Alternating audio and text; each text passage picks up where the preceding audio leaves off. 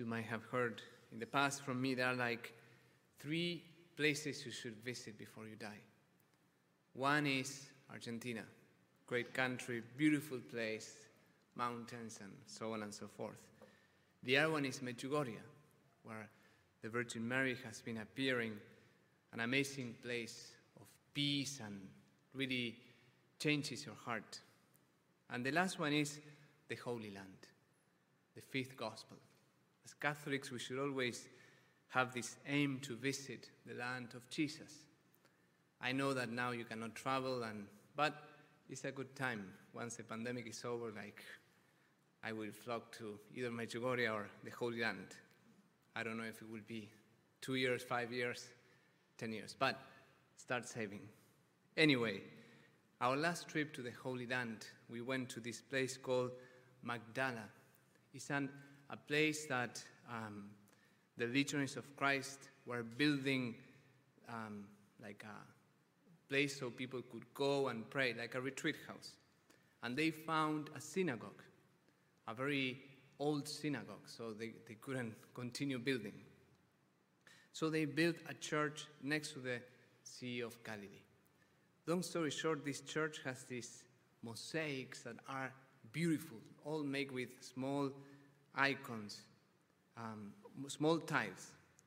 One of the mosaics that you can see now in the screen is the mosaic of Peter sinking and Jesus lifting him up. It's on the side chapel of one of the chapels, and one of the beautiful and powerful things of this icon is that you can place your hand in the hand of Peter. So people go and pray before the icon, and they put the hand and kind of mimic the hand of Peter. And you kind of feel and experience the hand of Jesus taking you and lifting you up. And that's one way to enter the gospel today, to put yourself not in the shoes, but in the sandals of St. Peter, and to see how he was sinking, how he prayed to Jesus, and how Jesus lifted him up. So first, Peter went through what we could call a sinking moment. He started well, walking on water, an amazing miracle. We don't know for how long he walked, but when the wind became strong, Peter started to look at himself. It's a symbol of he started to rely on his own strength. He became self-sufficient. He did not fight the storm with the strength of Christ, but he kind of became independent. And that's when he started to sink, says the gospel. And when you start to sink, you can be tempted to ignite the free fall effect. You know that in physics, when there's no opposing force to an object that is falling, that's what we call a free falling effect. So Peter could have gone that way. He started this sinking moment, but the good news is that he reacted. He bounced back. He did not the free fall effect happen. And he entered what we call a saving moment, from sinking moment to a saving moment. And he prayed this very short but profound, very theologically profound prayer. Lord, save me. Lord, save me. That's one easy to remember, but also powerful. Just 3 words. I think in Spanish is, Señor, sálvame, even 2 words in Spanish. Lord, save me. He first called Jesus Lord, Kyrios in Greek. He recognized the divinity, the transcendence, and the power of Jesus. The storm is strong, but you are stronger. Lord. And then, save me.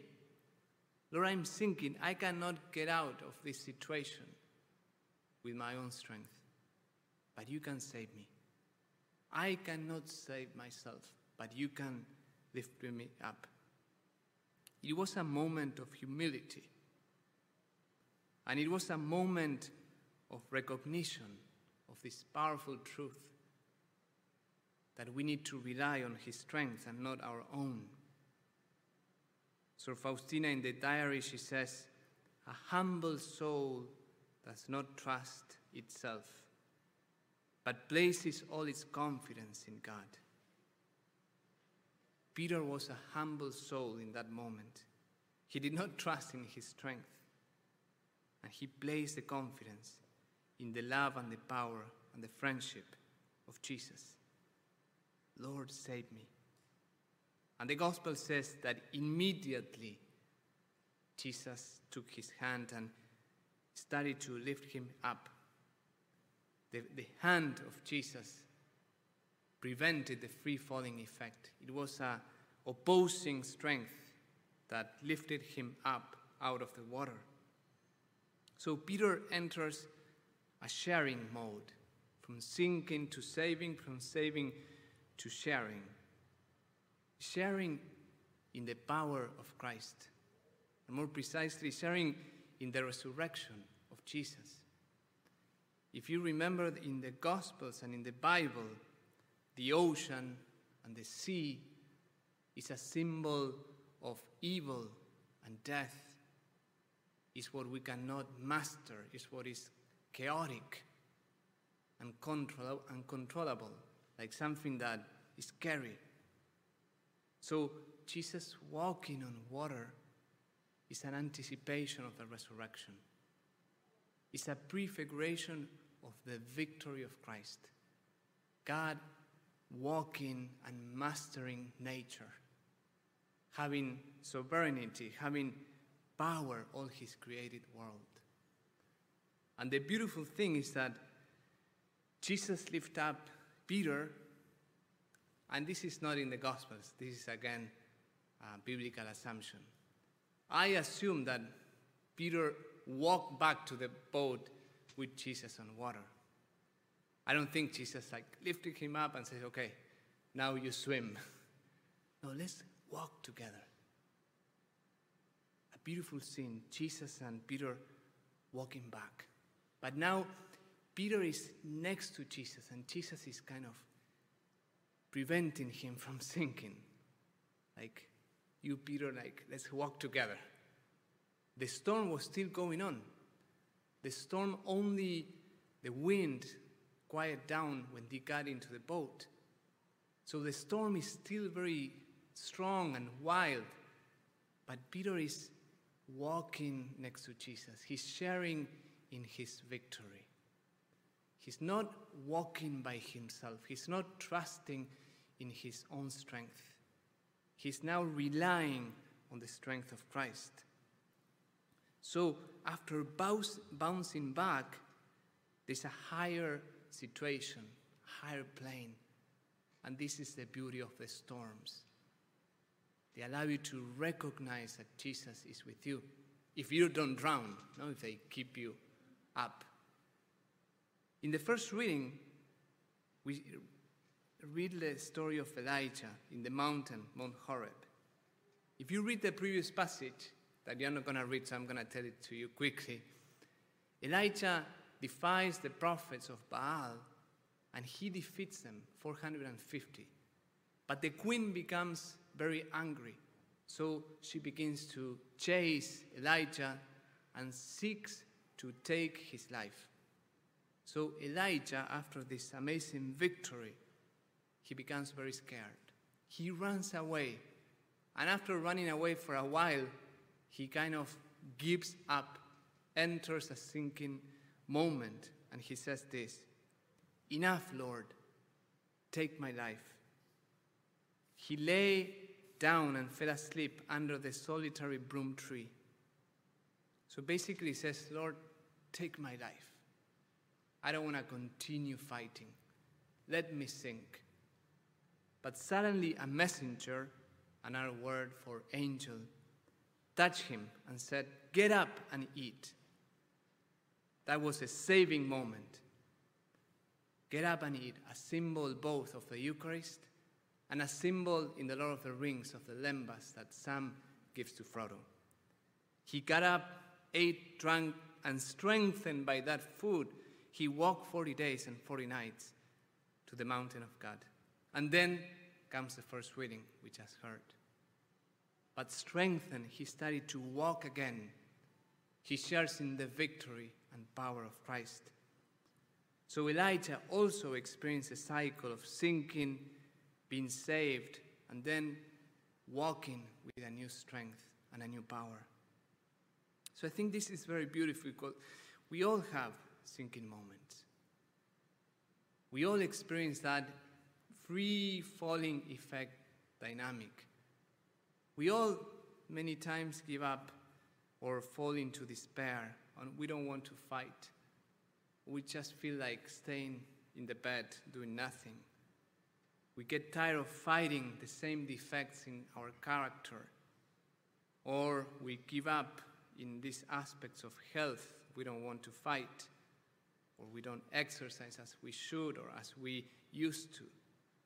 Or in the moral life, many times we think, okay, I just committed this sin.